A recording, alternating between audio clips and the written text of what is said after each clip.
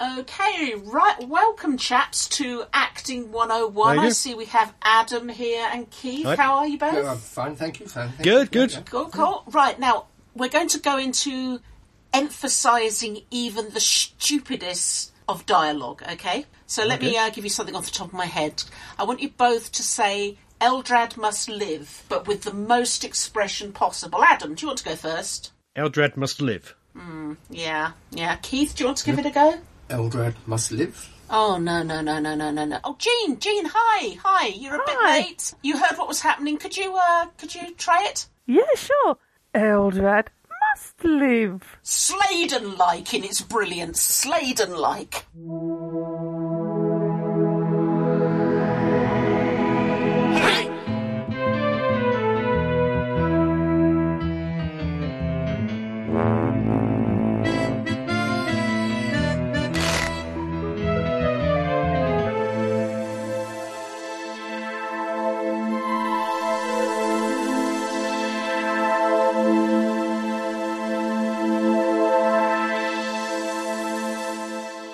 Welcome to Staggering Stories Podcast 343. I'm Adam. I'm Fake Keith. I'm Jean. And I am... Only still alive because he begged last time. Yeah, that's true.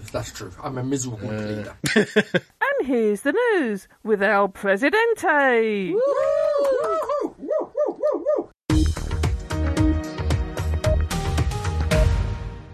Doctor Who news. Oh, yeah. Okay. Big finish for the monthly range. Start digging the grave for Big Finish's monthly Doctor Who audio range as it has been scheduled for death.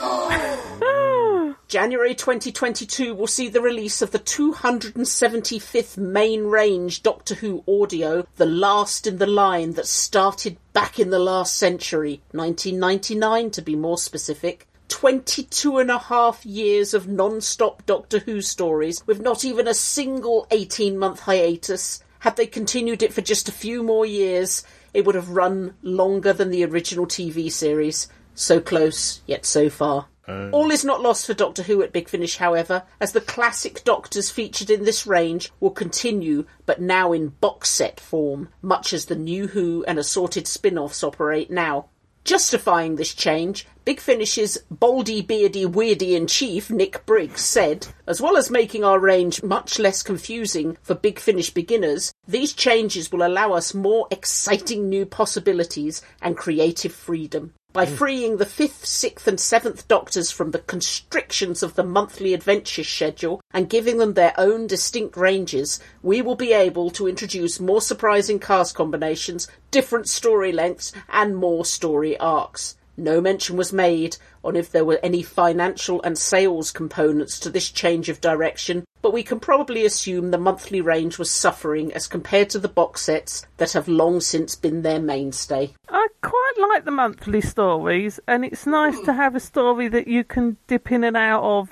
I mean, some of them are almost like a mini box set where there is a theme that runs through, like the Zagreus stuff and that. But then there are some that are on their own. But it is an awful lot of original stories to find, and I think some of them, there is a bit of a feeling with some of them that they are churning them out rather than quality. Yeah, they are all really good quality. Oh, they are all really good quality, but there comes a point where it's like, okay, what can you do new with this? What new ideas is there, and is it burnout for the writers? Oh well, it's a shame. They could at least got it to 300.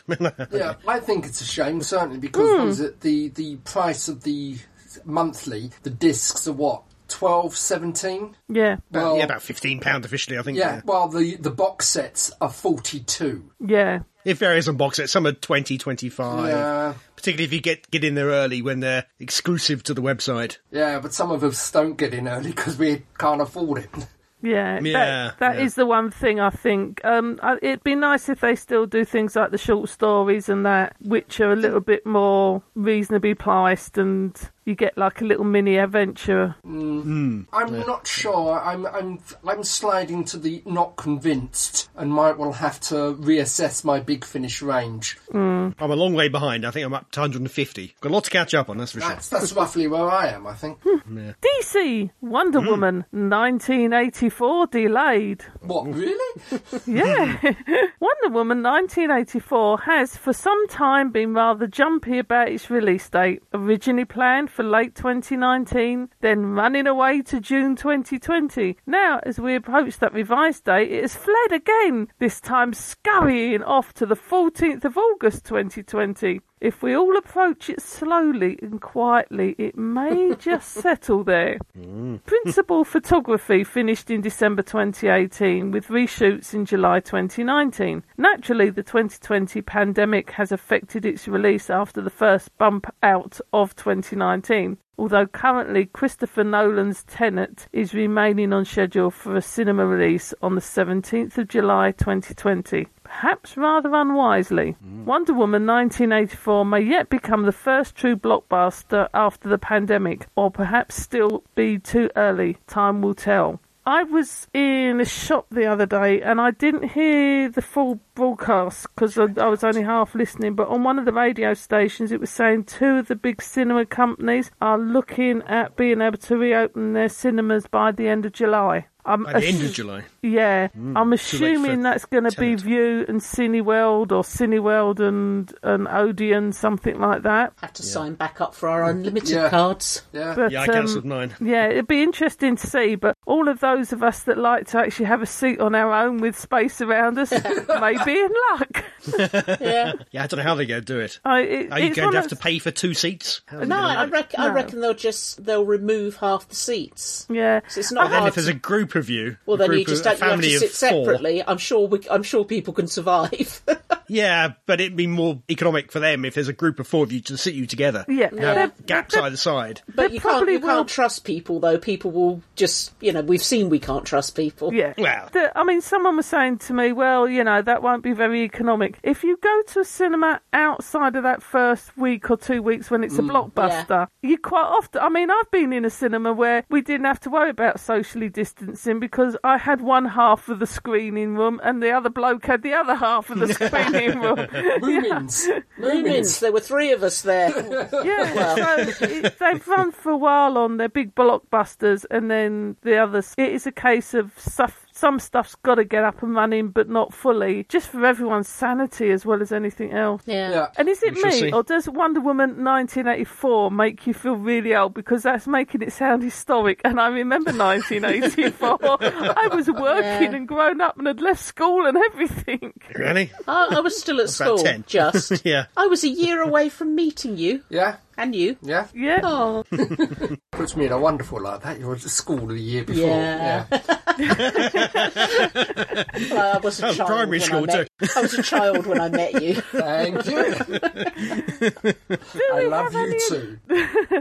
Do we have any addendums? We do. I have a Big Finish addendum. Ooh. All right, yeah. Yes, if you remember a couple of weeks ago, or at least last month, the announcement of Time Lord Victorious. Yeah. Oh, yeah. Well, now Big Finish is getting into the arena with releasing, or not releasing, but initially publicising the Paul McGann incarnation of Victorious, Time Lord Victorious. I know, I've ordered it. You've ordered it already. I pre-ordered it. It's Paul McGann. I pre-ordered it. There is We shall see. at least 2 discs so far. One called He Kills Me, He Kills Me Not. That sounds cheery. And the other one is The Enemy of My Enemy. Ah, okay. I'm trying to flick down, see whether it's got a release date, because I'm reading it from the actual blurb here. November and December, respectively. I wonder how long that's been in the can for, or if they've recorded that remotely. I've got no idea. So I know they have been recording remotely. They've got this new that- thing with Tom Baker and David Tennant. They have, yeah. They've The Scorched recorded Earth, at home. I think, is the... Have you seen the pictures of Peter Davison's setup? Yeah, in his cupboard under the stairs. In his cupboard under the stairs With with like round paper plates on the wall. Yeah. And he's got the police box on the outside of the door. Yeah. I think quite a few of them have set up sort of like little box rooms and spare rooms into recording studios, because all Big Finish need to do is send someone round in a hazmat suit and set up the technical stuff. Yeah. Then they just spray it down and can go in. I suppose for some of them it's also helpful, because once you've actually got that in there and you've got a soundproofing room, I can do your voiceover for commercial during lockdown or even after lockdown without having to go in the studio. St. Pete Davidson's in the closet. Yes. They are also doing a short trips for Time Lord Victorious Okay, yeah. called Master Thief by Sophie Isles and Lesser Evil. Oh, really? Oh, yeah, she's very excited about it. She's been tweeting about it a lot. Oh, right. I didn't know she wrote as well. And Lesser Evil by Simon Girrier. Now, these are short trips, but what has intrigued me on the cover of this, because they've produced the cover, you have Ainley's Master and Roger Delgado's Master. Yes, I noticed that. Being a short trip, it's an audio book. It's more of an Rather audio than a full book cast. rather than a play. So it is. You can get away with using characters whose actors are dead. Very disappointed if they don't get at least one into it. Well, there was, I think, at the last Hooverville, the one where John Coleshaw was at. All right, yeah. And he did mention that he was practising his master voice. Oh, did he? Yeah. That's probably for one of the Target books, yeah. Yeah, I'm not denying that, but I'm just saying. Yeah, I wonder who's reading these particular short trips. Don't know. I don't know yet. It's not in the little list that I've got here. That reminds me of a photograph someone put up on Facebook today, which I thought quite amusing. And it's an old black and white, and it's got John Pertwee's back as he's talking to someone, and Anthony Ainley giggling manically and and it says absolute evil. And on the back of John Pertwee's jacket is a handwritten note that says exterminate me. Very childish. Yeah. Right, any more addendums? No, I'm addendum now. I've got a quick one about The Mandalorian, Season 2. It has been confirmed it will be on Disney Plus in October. Okie dokie. So they have managed to, or are in the process of finishing it up, So despite all the madness. We're going to have to hope we can nip back across quickly and get the episodes. Not that we did that last time. Well, this time we can actually get them in the UK. Yeah. Oh, they're actually doing it at the same time? Yeah. Oh, yeah. Yay. Because we do have Disney Plus in this country now, unlike back in November. Yeah. Whatever it was. The dark times, or at least they were the dark times. Who knew They what was were, to yeah, follow? little did we know. That was in Earth That Was. Aye, that was in a Earth That Was. Okay, so that's the end of the news. Okay, we have all been watching the telly because there's absolutely nothing else to do. I've been sewing. I've been knitting. I've been tiling my kitchen. Keith went to Don't B&Q. we live glamorous lives, dear listener? Yeah. Oh, Keith changed a door component. I did. Yeah. And I've been painting Daleks. Yeah, but So in in the our meantime, downtime, in the meantime, we've been watching some DVDs. Yes. And because he'd never seen it, Did. calls himself a Doctor Who fan, I know. Want to disown him. we decided for Adam's sake to watch The Hand of Fear, which of course is Doctor Who. Pause for music.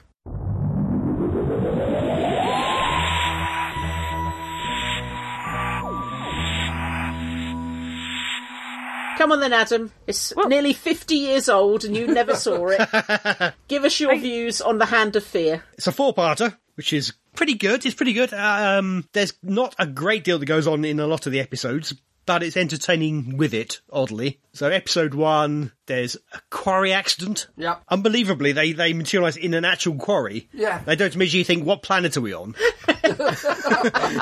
Is this Telos? Is it Gazani, maybe? Is in them at that point. Yeah. Is this the only time they've actually materialised in an actual quarry? A quarry appearing as a quarry. Quarry, yeah. Am I the only one who thinks it would have been slightly funnier if they materialised in a quarry, but it was actually a studio set? Maybe they ran into the Blake 7 team. Yeah. So then, for reasons which are really unclear, they don't check the site is clear the moment they're about to use the plunger to blow up the side of the quarry. In their defence, I think they might have done. They'd done Yeah. the checks, and so we're watching the perimeter to make sure no one else was there. We're getting ready to do it, and then the TARDIS materialised. Because that guy was screaming at them, wasn't he? Yeah, At the top of the cliff. why didn't that guy have a walkie-talkie? That is a good point. Because I'm not sure if they existed back then. Oh, They yeah. did. I had some when I was 6, and that was You can bet the 1970. production team were using them doing that shoot. Because it's a plot hole. And the fact that, he's clearly making the cut signal above his head to the other guy, the guy working the plunger, but he does it Yeah. anyway. His name was Bob, and every company has a Bob. Oh, yeah. God. No, Bob. So Sarah Jane Smith, the companion for this story, gets buried under rubble, As you do. as you do. But she's fine, of course. But she does find a hand. Hand of fear. Well, this is her investigative journalism coming into play here. No Yeah. one else but her would have found that hand. No, it's true. In fact, we skipped over the entire beginning bit where they show the Castrians Yeah. who are all-encompassing parkas for some reason. It was cold. When you see them at the end of the story, they don't wear any clothes at all. Ah, the famous nude scene. On the explosion in the quarry, I did Yeah. like the Doctor's reaction as soon as he realised Sarah Jane's buried. He's really kind of like frantic about digging her out. It doesn't matter about him. He really does kick into protective mode. That's because she was Yeah. his best friend.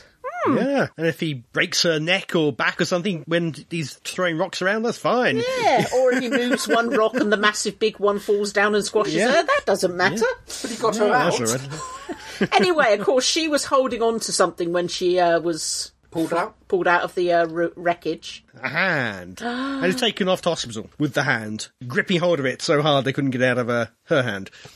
And then, oddly, there's a professor, is it? What's his name? Professor Watson, is it? No, he's the Yes. other guy. Yeah. Carter. Carter. Yeah, it was Dr. Carter. Dr. Carter. Dr. Carter. He takes this stone hand and he's convinced there's something special about it. Rather than it just being part of a statue or something, he's off scanning it, electron scanning, and why? Well, it did look a bit weird. It wasn't, you find a statue hand and they're not usually that dark. Also, Also- it was in a quarry, not in a museum. And if it was a statue hand, they would still want to know when it was from, because what age it was in that quarry.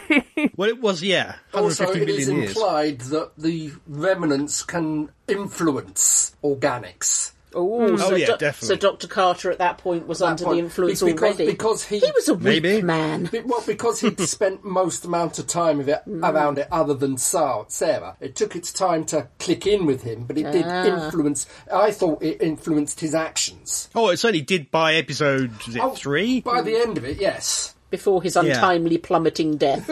Yeah, which is impressive. That was a good, Oh, well, good it's a very stunt. good fall. Because wasn't in the making of documentary, was he the one who said, "Oh, I could do that. I can fall Yeah. off that," Yeah, and then yeah, it was, saw the How stunt high. guy do it and how high it was. Yeah. And went, oh no, I can't do that. Nope. Yeah, I'm not going to risk that. So, Sarah then ends up in a nuclear power centre in the middle of a She's possessed. She's course. possessed. Again. Eldred mostly. She's managed to remove the ring of Eldrad from the hand. Yeah, she had a lot of dialogue, and I did think she did very, very well. Oh, yeah, she did amazing with her dialogue. Does good possessed. How many times can you say? So what did we Eldred. think? What did we think of the Castrians? I love the outfit for Eldrad, the female Eldrad. Mark I one. think, Judith Paris. I Yeah. think it's a stunning outfit, and it's one Yeah. of the first times where you had a costume where they very much were a humanoid, but weren't. That it was so nicely done. It wasn't trying to look like, I don't know, a globule or something Yeah. like that. It was very. It did have that look of sort of like crystal and stone. It was as if it was blending to her skin, whereas his looks like they'd just gone, "Oh crap, we need one for the bloke," and grabbed what they could from the jumble sale box and sprayed it blue. The male version, if it is female and male, it's hard to tell the Castrians, but yeah, it was much less well realised. Yeah. I got the feeling as well with this that the Doctor twigged that Eldrad wasn't all she appeared to be. Although I think he was quite grateful that Eldrad had absorbed the radiation so Sarah Jane was still okay. I really got the feeling he was trying to get her off the planet Earth. Yeah. So he's like, yeah, I'll take her home. It was more like he knew something wasn't right there. Well, Eldred had killed a few people by this point.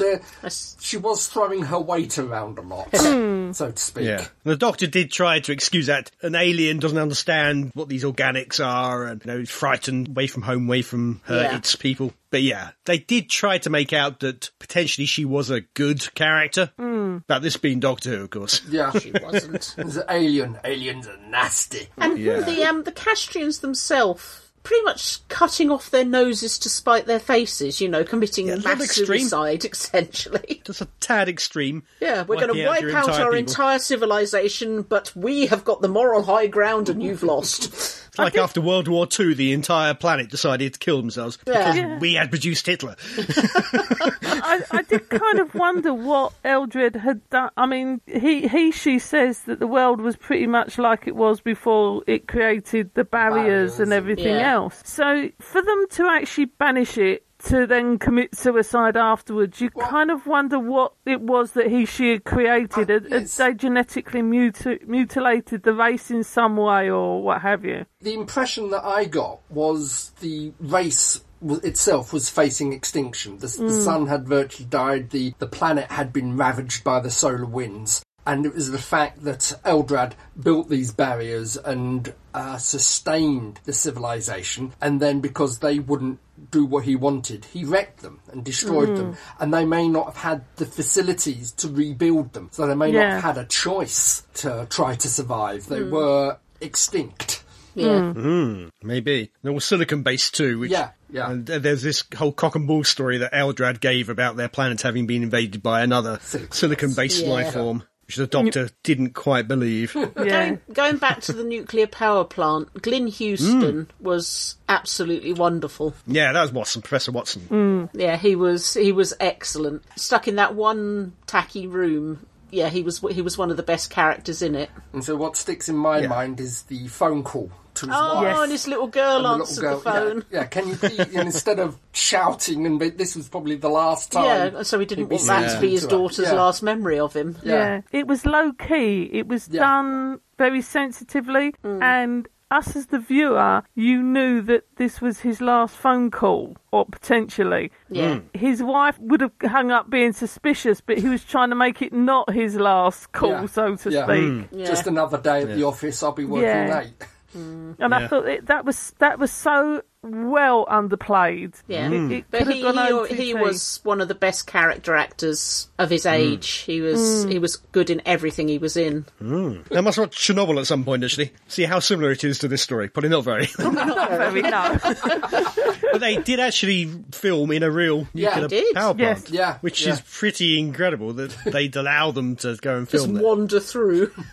Okay, bits of it were clearly set. Yeah. Like the control room and the outer chamber to the reactor core. Yes, I'm guessing they didn't let them wander into the core just for a really good shot. The external, that is definitely a power plant, and I can't remember which one it was, but... Well, it said Nunton, didn't it? Oh, yes, but I mean, in reality, it's a... Yeah. So what did we think of Sarah Jane's leaving scene? Well, she wasn't... It was all very last minute, wasn't it? Have you watched the documentary about it? Yeah, they were saying that what was written was just really not good at all. I think it was the equivalent of, I'm going to stay here, Doctor. Oh, all right, then see ya. Yeah, the whole leaving scene is basically a workshop between Tom and Liz. Yeah, they did it themselves. Because nobody else knew the characters as well. It is an odd exit, but at least the actors brought something to it. Yeah. But do you imagine how annoying it must be? I can't take Sarah Jane to Gallifrey, but I can take Leela, Gallifrey. I can take Teague, and I can take Nissa. I can take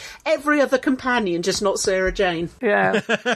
She's a journalist, you can't trust them. And the sad thing is, according to the documentary, the whistling Daddy Wouldn't Buy Me a Bow Wow, that was Lenny Mayne. Yeah, the director. She couldn't whistle, Yeah. So the last we hear of Sarah Jane, at least until the Five Doctors, is actually not her. Yeah. It's some bloke called Lenny. The direction. Incidentally, I think the last time you saw the 10th Doctor from Sarah Jane Adventures, they swapped roles. It was the same Was he lines. whistling? It was the same really? lines that you had, the Don't Forget Me. Oh, yeah. Yeah. But it was the Doctor saying it and Sarah giving the responses. They flipped it. Never. Well, obviously not having seen this episode much. Yeah. I had seen that final scene a few times in Yeah. various documentaries, but yeah, I hadn't realised. She does have the honour of being the only assistant that actually gets a freeze frame when they Yes. leave. Oh, Abby None of got them. silence. I think got silence, but she got the freeze frame. She did. I think she's one of those assistants like Rose Tyler is for New Who. She was one of those pivotal assistants that actually laid down a lot of the foundations on what an assistant is or will be like and that kind of stuff. And you can see it right the way through to them now, even through to Rose Tyler and the like, which is why I think this story in some ways it may not be the best of them, but it's Sarah's last story, and I think that's actually more of the impact of it than anything else. She was as close to a perfect companion as it's possible to get. They've all got flaws. They've all got things that you want to strangle them for. But every single story she was in, you'd watch it from beginning to end because she was just good. Yeah. And they clearly having a good time, her Oh, and Tom. God, yeah. Yeah. You could tell that they were, if not completely rewriting lines, certainly putting their own spin on it. Yeah. Yeah. I liked the bit in the hospital, or was it in the nuclear power plant, where he's had to punch her out. And the first thing she does when she wakes up is go, "Oh, my chin hurts," and you can see him wanting to change the subject. Dear. I would say it's a bit of a shame that her final story, she gets possessed. Yeah. Why? She got possessed in all the others. Well, that's the thing. If this were a New Who exit for a companion, certainly a companion of her stature, it would be all about her, this story. Whereas the actual ending is very tacked on. That ending could have been at the end of any story. It's a shame she didn't get to go to Gallifrey and finish there. Yeah. This story is all about her in a weird way. Although she isn't Sarah Jane Smith, she's been taken over by Eldred. It would have been very gets a lot of easy screen for time. Eldred to have become the main lead in this and sideline, almost have her hypnotised, sitting in a corner staring at the wall. Because although she isn't Sarah Jane, she's got Eldred's hand, it's still all hers. She's the key. Even when Eldred's become developed, it's still Sarah that's the centre that you still notice. Yeah, the Eldred version of her has still got some of her personality somehow. Yeah. So yeah, it's true, she gets quite a lot of screen time, but it isn't about her as a character, it's just that she's got taken over. Yeah. Whereas if it were New Who, generally there'd be a lot more about the character and the reason why they had to leave. And In their defence, they did give her own series later. they did. And then they tried to be before that even. Yeah. We don't want to talk And about also, that. yeah. And also in their defence, there's a very strong possibility they did write this before they knew she was leaving. Yeah. Possibly. They did leave a good chunk of time at the end. There was a good few minutes at the end after the story itself finished for their Goodbye. Their goodbye, yeah. There is, but you would have had to have had the whole story written specifically for her. If this story was written just as a story, and then she left at the end, which is effectively what happened. Yeah. In reality, she announced pretty quickly before she went that she was leaving. They didn't have the space to write a bespoke story for her. I know what you're Don't saying, know. because in Resurrection of the Daleks, all the way through the story, you were given hints that Tegan had had enough. And it wasn't too much of a surprise at the end when she decided to go. But yeah, like you said in this, it was just another day at the office, followed by Pretty much. can't take Sarah Jane to Gallifrey for some unknown reason. Yeah, and I think in particular the previous companion, Jo Grant, that final story of hers, there is much more about her and her getting close to Clifford or whatever his name was. So that end, it felt justified, Yeah. Jo's exit, whereas this didn't so much. It's just she's telling the doctor, oh, I'm fed up with this, but not really meaning it, and then the doctor gets this call and I don't know. But then her successor was fared pretty much as badly in that, probably worse. Gets brought to Gallifrey. Shows not the slightest interest into this lad and suddenly says, I'm staying here and marrying him. Yeah, oh yeah. Yeah, Classic They weren't Who's not very got a good at handling track record. female No, characters. They opened the door and booted them out the TARDIS. Yeah. Oh, sometimes they just vanish in the middle of a story. Yeah. Yeah. Well, Ben and Polly. yeah. Ben and Polly. But then again, at least they tried. Harry never got a goodbye story. I'm staying. No. So apart from betraying Sarah in such a harsh way, Basically, she did get a lot to do after this. The characters came back a couple of times, or 3 times really. Yeah. More, 4 times, however many. You obviously got Canine and Company, you got 5 Doctors. We got that god-awful thingy with EastEnders. Yeah, well, yeah, do we count that? I'd like to get that. Yeah. the Sarah she was Jane Adventures. Sarah Jane Adventures, and that was after she came back as the first returning companion in New Who from Old Who in School Reunion. Yeah, I think she did all right. Yeah. Adam, did you think The Hand of Fear was worth the wait? Yeah, it's quite good. I think there's probably a version there which is a bit faster paced, but that's often true with Classic Who. But it did seem like the first 2 episodes, not much happened. It wasn't until episode 3 that Eldred actually turned up. And I think this is the first time Ireland's mentioned. Yes. Oh, what, with Gallifrey? Yes. Yeah, somewhere in Gallifrey. Ireland. Gallifrey. Perhaps it's in Ireland. Probably. The Doctor replied, yeah.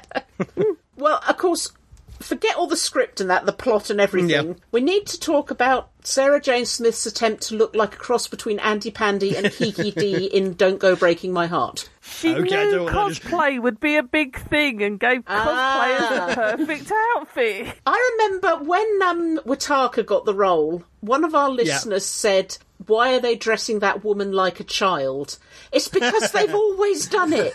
Sarah Jane was wearing the sort of outfit that me and my sister were being dressed in at that time, and we were 6. I think we should really? also explain to maybe some American listeners what Andy Pandy is. Oh, Andy Pandy was a puppet show for children in the 60s and very early 70s. He lived in a box with Looby Loo, but apparently this was acceptable. And perhaps she had very comfy shoes too, which maybe dungarees, it all fits. Didn't marry, did she? No, don't go there. As you say, it was a kind of, I think it was an in-joke within the story as well, because they do make that reference as sort of like... They do. Looking like Andy Pandy. Yes, like Andy Pandy. And apparently that was an off-the-shelf outfit they bought for her. All they did was add the 3 stars. This is the thing, because she wasn't very tall, was she? She wasn't the tallest of women. Did they accidentally go to the children's section and get her this? I don't know. I have vague memories of the 70s, and it seemed to me that all women wore dungarees in the 70s. There was a lot of dungaree wearing going on. Yeah. Okay, listening chaps. We would like to know what you all thought of The Hand of Fear, because we know that unlike him, you've watched it many, many times. So do write to us via show At Staggering. Stories. net.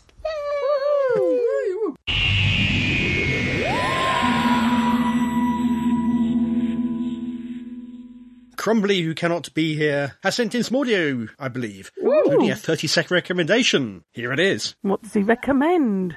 Hello, Crumbly here. I have a 30-second recommendation for you all. It's the Netflix series Snowpiercer. Set several years after Earth enters the new ice age and is inhospitable to life. The remnants of humanity are all together on a gigantic, miles-long express train, perpetually circumnavigating the world. The society on board is segregated and harshly stratified, with the rich at the front of the train and the poorest at the back. The train is a microcosm of human society, with the have and have-nots divided, with the atmosphere on board ripe for revolution. Based on the 2013 movie of the same name, it examines themes such as social repression, dictatorship, and people revolting against the inhuman conditions in which they are forced to live. I'll be back later in the show with some more thoughts and feedback, so I'll see you all then. Bye. Once upon a time, in a galaxy far, far away, there was a federation, and the federation bred dissidents, and they were called Blake's Seven, or otherwise known as Robin Hood and Little John in outer space. Pause for music.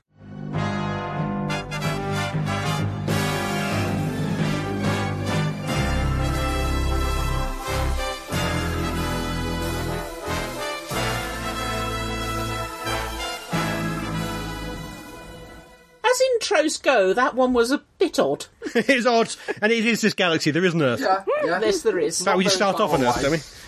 And it wasn't long ago. It's It was long ago. It's in the It was second calendar. 1978 and 1981. Anyway, sometime in the future, dystopian future, of course, Only the best. Yeah, of course. Now, isn't That's it? the one we're living in now, yeah. First thing I'd like to say about Blake Seven is I'm not entirely sure, because this was BBC, wasn't it? BBC. Yes. Indeed. How on earth was this allowed past the censors? It's clearly a fetish's dream. I mean, for Lots of leather crying out and, loud.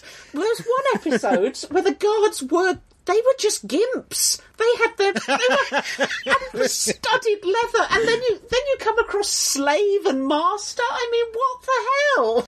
Most of the outfits 70s were BBC was a actually very from different the dodgy shops. Like, yeah. Yeah, I'm sure they were.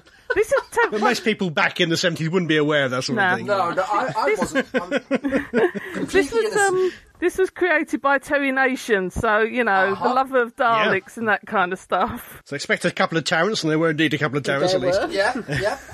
At least two. At least two, yeah. I watched all of these when they were transmitted. Mm-hmm. I've only rewatched season 1 so far and the first episode of season 2. Liberator Well, A and B. always was probably one of the prettiest, Oh, yeah. most iconic looking models Yeah. ships ever. great ship, But yeah. I was actually surprised how little of these stories I remember or rang a bell. Some of them I Me too.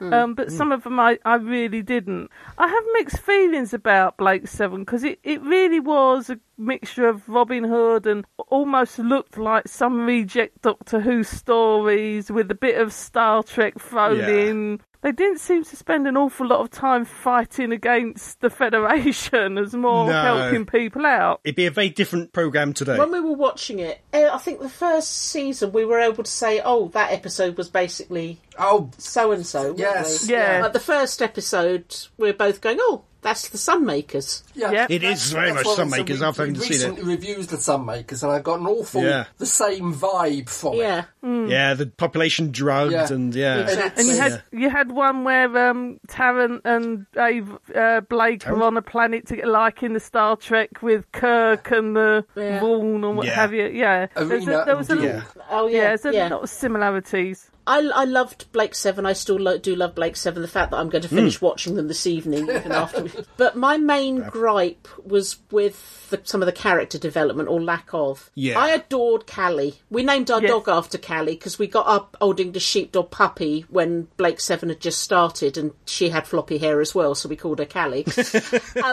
But Callie had the potential to be the most interesting character in the entire thing, but she was so poorly used. And then the episode where she died off camera, it was a case of, this person's been with you for at least 3-4 years, and it's a case of, oh, where's Callie? Oh, she's dead. You sure? Yeah. Okay, what's next? Yeah, There's absolutely... That was the same with Gan. At least when Gan died, Blake had a little moment on his knees looking sad, And as for, Jenna, let's just not bother looking for her. Well, No, well, went off with Blake. Yeah, I think there was a mutiny halfway through, and certainly with the two women, which eventually held up with Jenna not wanting to return for the second series. Yeah, because they were just stuck third behind the series. teleport. Yeah. Third, yeah. I was watching this and something struck me very much with Callie and Jenna. Which one's Anna-Fried and which one's Agnieszka? Oh, God, yeah, just a bit.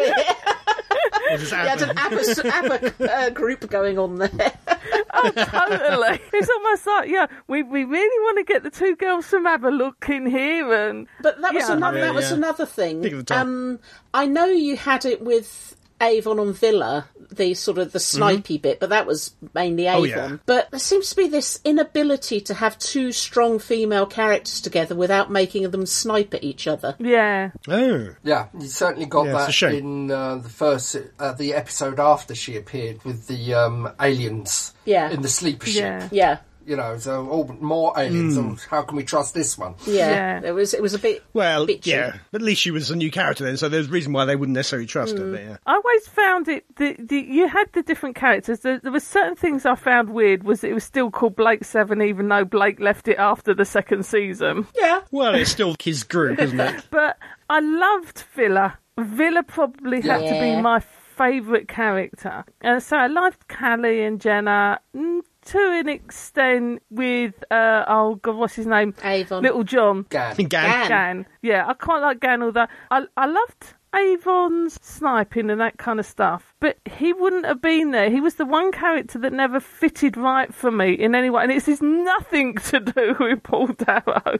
The character itself, he didn't have a reason to stay with them. The rest of them had a reason. He didn't. He could easily have gone off on his own and been successful, robbing banks and all the rest of it. He wasn't interested in the liberation movement. It didn't give him anything, really, and I never understood why the character stayed. He didn't seem to have any loyalty to them, although he was in his own way, but he was the square peg in the round hole. In reality, he wouldn't have been there. I don't know. I think he recognised that was the safest place for him to be, and I also think that he had a thing for Callie. Oh yeah, because there were several times where, you know, that really nice speech where he said, I don't understand why people are expected to say how they feel. Why should they have to do that? Their actions should speak for themselves. Callie or Jenna? Callie. Definitely Callie. Yeah, it is Blake and Jenna. Yeah. I also think for motivation there was the technological superiority initially to begin with of the Liberator, attempting to understand that.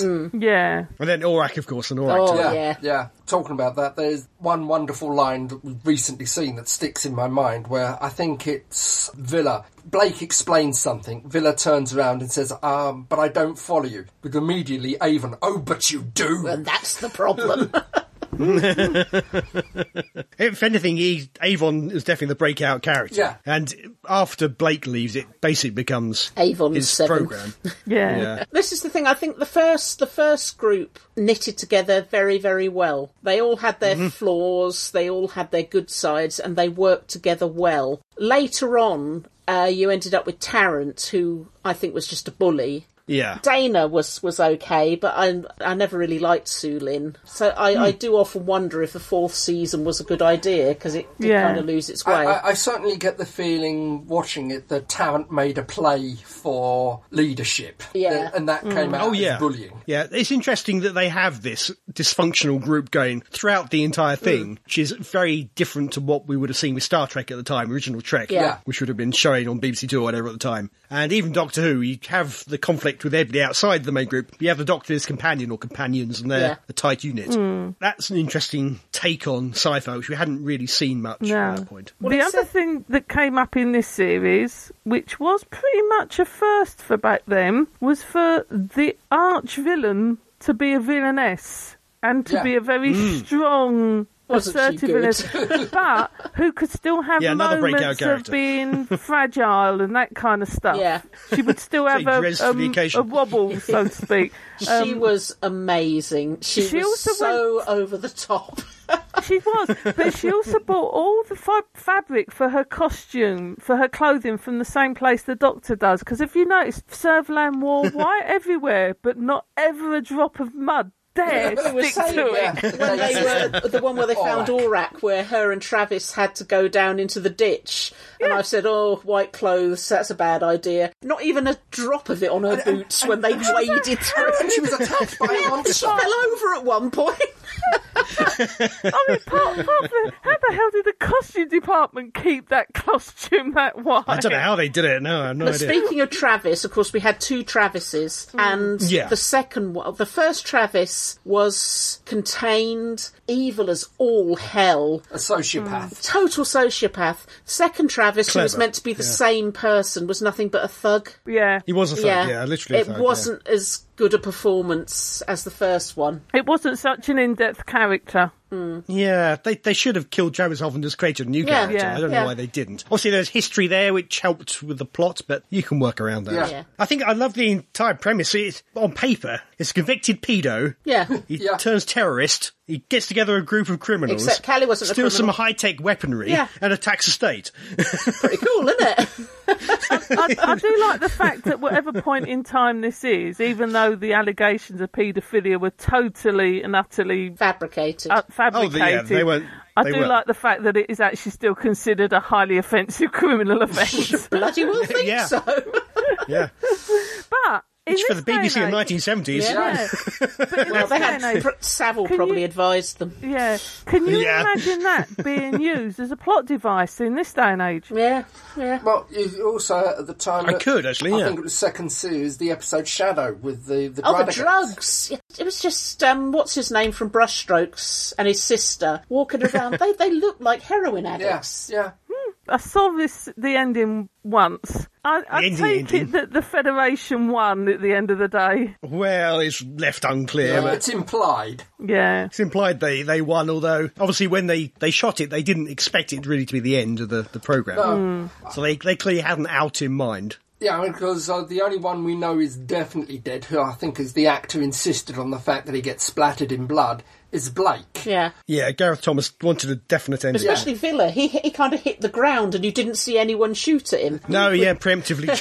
Which is very Pretended to Villa-like. drop Yeah. dead. Yeah. There's a fabulous piece of fan folk music based on Blake Seven. It's called Trooper Grey, and I hope it's on YouTube somewhere because it is absolutely brilliant. It finishes with a couple of lines. It's the final scenes of them all dying, and you got Avon standing there with his gun, and it's sung from the point of view of one of the troopers, Trooper Grey, and it goes, I didn't know his name, but he didn't look quite sane as he stood there just daring us to fire. Me and Jimmy creeped behind him and we got there just in time to see him raising up his gun a little higher. Well, Jimmy shouts out duck, and what a stroke of luck. The other lads at once they quick obeyed, because this guy, he stands his ground and he fires off quite a round before Jimmy blows his brains away. And it's very, very good.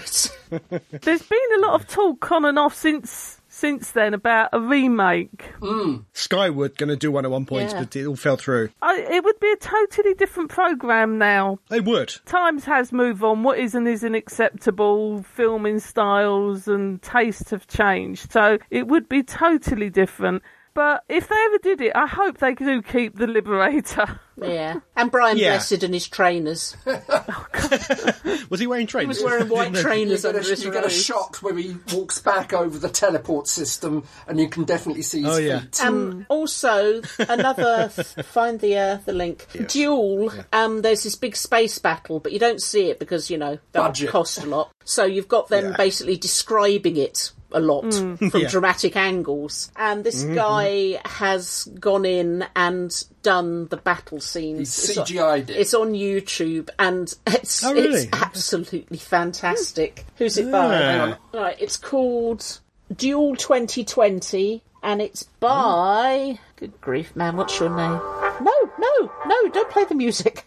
Who's it by, Keith? By the Howard Ski. We'll send you a link and you can chuck it at the end. But it's really worth a look. It's very, very good. He's done two. He's done Duel and Time Squad. Oh, yeah. The first section, he's cut out a little bit of the dialogue, especially where they're playing with the notepad. And drawing things, And yeah. he's drawing on the he's replaced screen. it completely with CGI. Ah. And he's rescored the music as well. It's an interesting one to do a CGI because the effects in it are weird. Sometimes you have a model shot and sometimes you have an animated version of the Liberator. There was a lot of... For no readily apparent reason. Yeah, there was a lot of animated Liberator in the first and second season, if I remember rightly. Yeah. Yeah, although the model shots for it are incredible for the most part. Yeah. Why would you ever animate it when you've got such good model work? I have no idea. Considering this was done on a very similar budget to Doctor Who, and even had less budget. probably less, and had a lot of the actors that were in Doctor Who appear in it, there was an awful lot of OB outside recordings. Yeah. There was studio stuff. Obviously, the Liberator and everything was studio bound, but there was a lot of genuinely outside rather than green screen or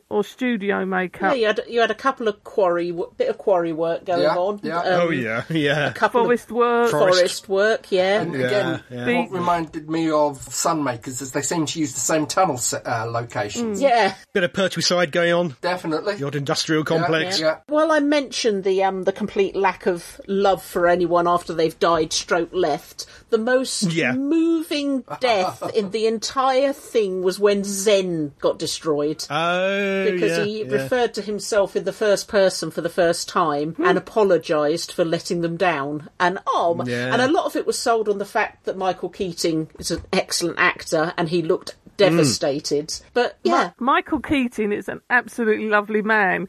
Not so long after Blake 7 was aired and that, I was green rooming one of the conventions, and we had Michael Keating and Paul Darrow there and Peter Davis and all the rest of it. And Michael Keating was an absolute sweetheart. There was two of us green rooming. He was just like put his hand out to grab something and we were there giving it to him. And he was such an understated person. He was like, I really don't know why they want to see me. You had Paul Darrow holding court. Yeah. In a, kind of and you had this other person sitting there kind of like almost like, well, yeah, I was only in this. And it was like, yeah, he really was such a very intelligent, very funny, such a lovely man. And still is. Oh, yeah, He's still still is. with us. And as Crumbly isn't here, I think I have to point out that he does appear occasionally in EastEnders as the vicar. He does. He was the vicar in Yeah. EastEnders. Yeah. I saw him not on stage not that long ago. The BFI did a Blake 7 thing. Must have been last year. And he was at. I just thought there's something we must point out for our American listeners. This was the Michael Keating before you had Michael Keating. Michael That's Keaton. Keaton. Because there's Keaton Yeah. and there's Keating. Yeah. No, Michael, not Michael Batman, not Keating Keaton. definitely isn't Batman. No. Although He'd make I'm a really sure, fun in Batman. I'm sure though. his nipples are magnificent, but, you know. Actually, he would make good Alfred, I think. Oh, yeah. Certainly now. Yeah, particularly now, yeah. And you really should listen to some of the Big Finish, Yes. Yeah. particularly the full cast ones. Yeah. As we said, a lot of these stories back then were very of the week. Monster of the Week, they Yeah. became some of them for some reason. The Big Finishes are much more sophisticated, Cool. generally, the stories. Have we got any of them? We haven't got any of them, no. I've just been listening to Crossfire, and there's an interesting episode where Villa and Callie have to go onto a space station, and Callie is projecting confidence into Villa's mind, and he's Why didn't they think really of that funny. before? Yeah, really funny, interesting character. And then, of course, her link breaks down, and he's back to his cowardly Oh, ways. brilliant. It's really good. In the series, they made very little use of her telepathic Telepathy. abilities. I think one of the things when we look back at these stories, like we look back at Doctor Who at that point in time, unless you were there, and even if you were, quite often you were young, didn't realise how many of these stories were actually making a point about things that were going on in society at that time. And it would be Yeah, or interesting in the to BBC. see how Blake 7, if it kept that same core theme, what kind of subjects it would address now and how it would address them. Because quite often a lot of the writers and that at this time used science fiction as a mirror where it could be done much more subtly. People kind of didn't notice so much that they were having a theory, a principle, a idea or what have you given to them. I like to point out that Villa was a hero, as long as there wasn't drink, women, or something shiny involved. Or something scary. Or something scary, yeah. Yeah, it's a shame he didn't get more to do in the series. Yeah. Often he's left back on the ship, just with his bottle. Yeah. He gets a bit more to do generally in the audios, which is So good. I think the character development wasn't as bad as Star Trek, where it was just Kirk, Spock, and McCoy, and the rest might as well have been ciphers. But it could have done with a bit more, giving everyone a fair crack of the whip. Yeah, I mean, even some of the leading characters, like Gareth Thomas playing Blake, he felt like he wasn't really getting enough interesting things to do in the series, which is why he left. And same with Sally Nivette playing Jenna. She really was underserved. Yeah. The problem we shame. have we've got it now, you've got a doctor and 3 assistants, and you have to kind of like lose an assistant. It's very difficult when you start to build up a cast to a certain point. You've either got to have the cast member of the week story, or Which they you have didn't a do very little much. bit and spread it around across all of them. And that way you then start to lose the ability to pull out much of their individual characters. I think that's always a problem when you have a large cast who are all, you're trying to make equal across the board. Yeah. And then you've got these powerful secondary characters like Servalan. Travis, original Travis Servalan, who are taking a lot of screen time as well. Yeah. And also, you've also got a competing element of the character of the inanimates, like Aurak and Zen and the Liberator, because you don't take it into account. But sometimes the peripherals can be as much of a star of the show as the actors as well. Particularly with Aurak. Yeah. He was a bit of a scene stealer. He was wonderful.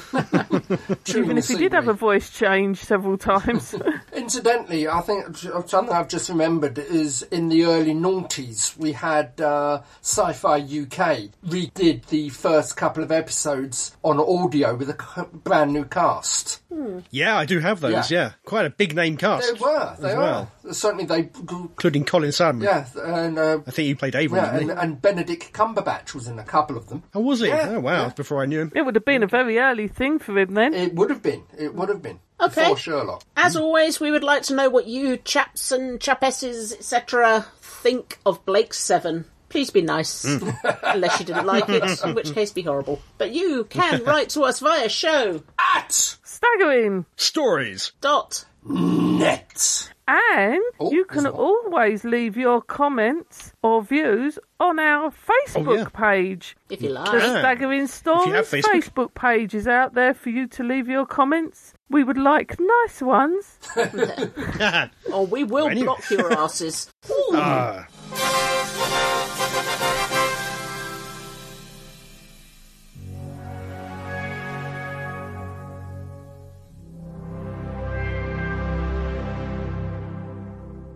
And now, deep from the depths of Southampton, we would like to introduce you to Thoughts from the Brain of Crumbly. Woo!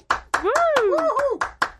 Hello, Crumbly here with my, as I call it, getting a word in edgeways with Fake Keith feedback. I'm here to share my thoughts about the Hand of Fear, or as I call it, the Smell of Fear. Now, to ask a question, who in their right mind would park a TARDIS in a quarry just as they're doing some blasting? Bonkers Tom Baker, of course.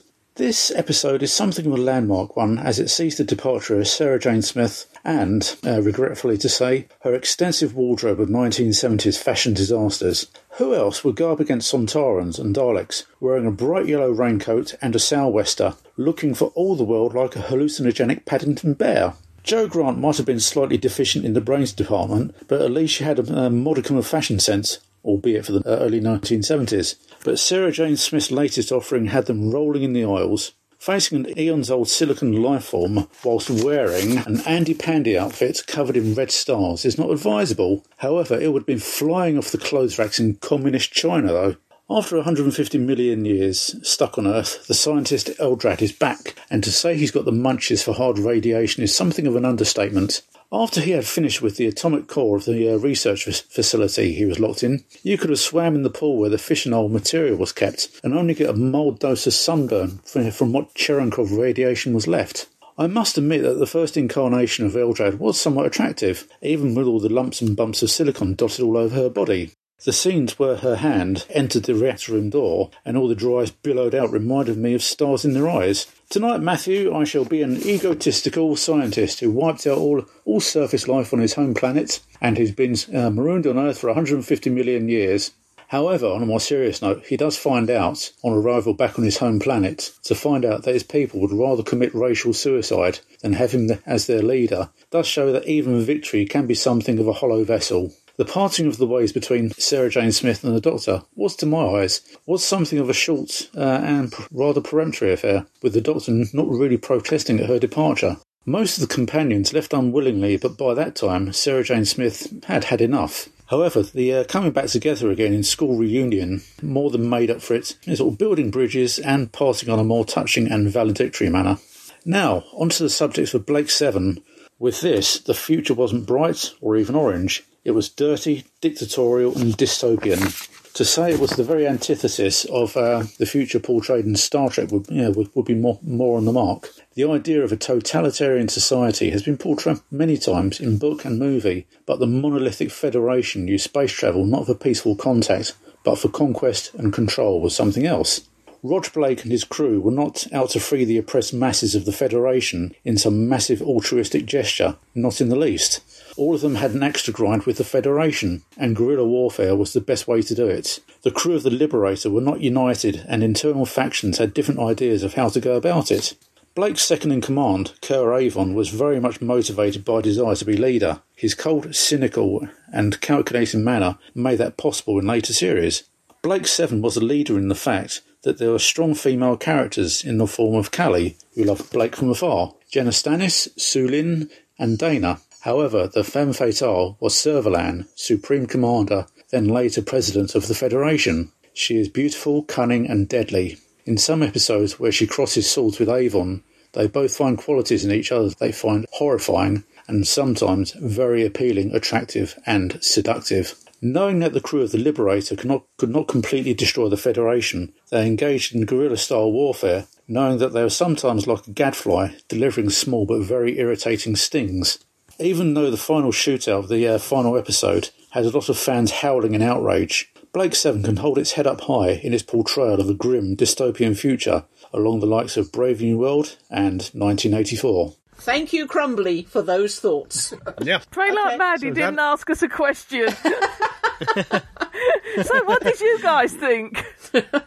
We have a bit of feedback. I love you. Thank you. Thank you so much. Just now. People are listening. Our first piece of feedback. Oh no! Gene, no! He's What? glaring at the What? back of Adam's head. He is furious. You can see the back of Adam's head Oh. actually smoking. Oh my word, Yeah, I we thought it was a bit hot. forgot him. Not nearly. We always forget him. I know, and he's getting fed up with it. He's so angry, he's actually unblurred himself. Yeah.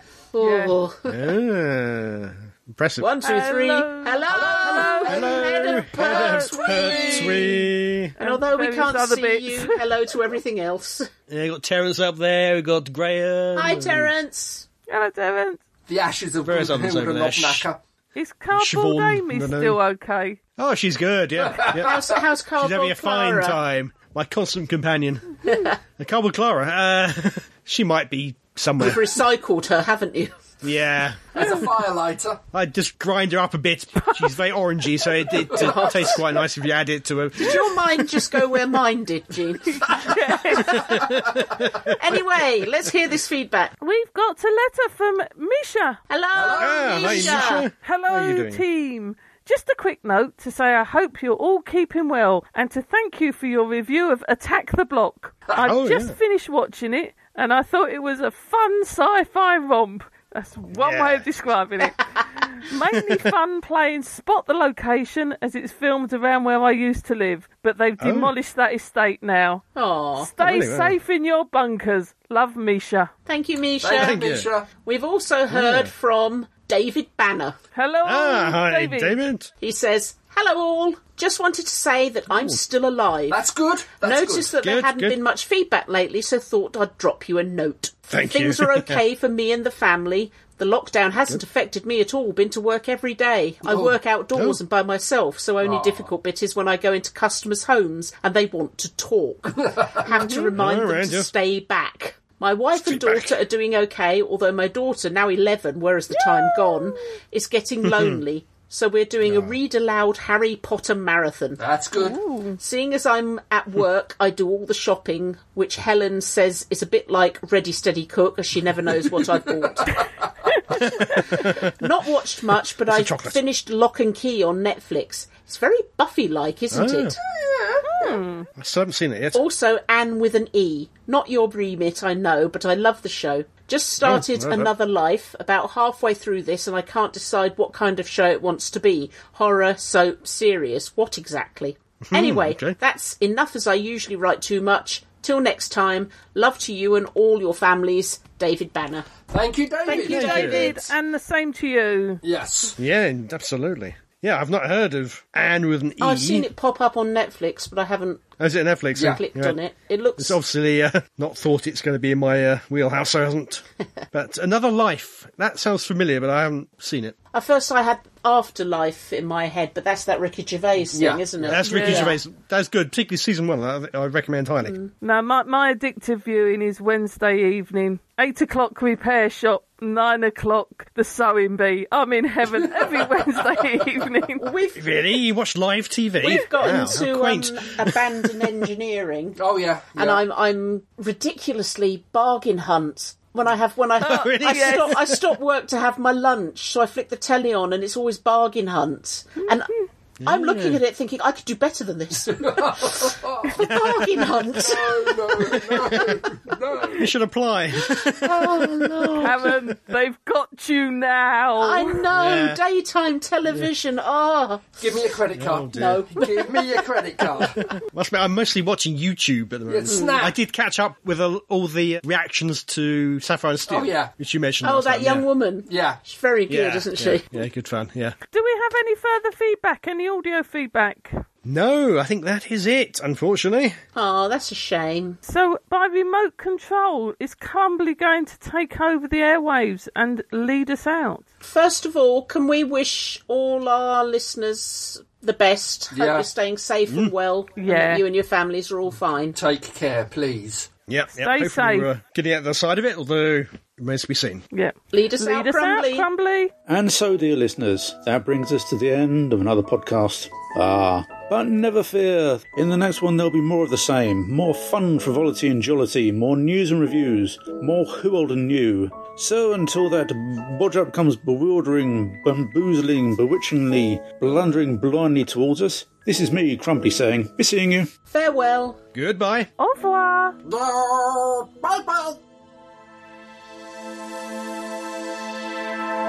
You have been listening to the Staggering Stories podcast, Series 1, number 343, featuring Adam J. Purcell, Andy Simpkins, Fake Keith, Gene Riddler, and The Real Keith Dunn. The views expressed here are those of the speaker and don't necessarily represent those of the other speakers or the site. No copyright infringement is intended, and this is an El Presidente production for www.staggeringstories.net.